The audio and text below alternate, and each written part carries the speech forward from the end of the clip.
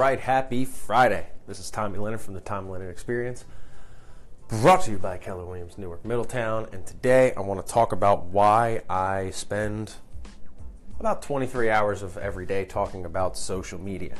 Now, here's the important thing to start off with. Why we communicate and what we communicate about has not changed. We'll let that sink in for a second. The only things that have changed are where and how we communicate. We still do the same things. Now, a lot of people have a negative idea of social media. I'm going to help you explain why you have a negative idea of social media, and then I'm going to explain my positive side. So here's why things happen. Everyone believes that social media is antisocial.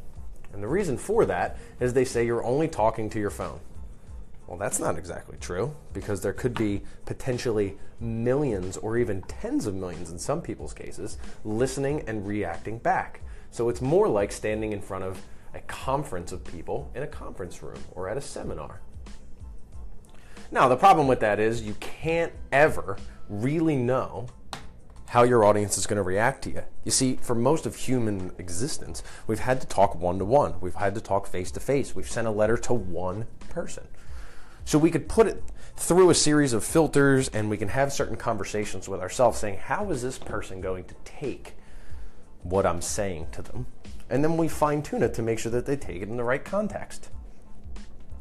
The problem with now is when you go on Facebook and you type something like, I hate snow, there's no context of why.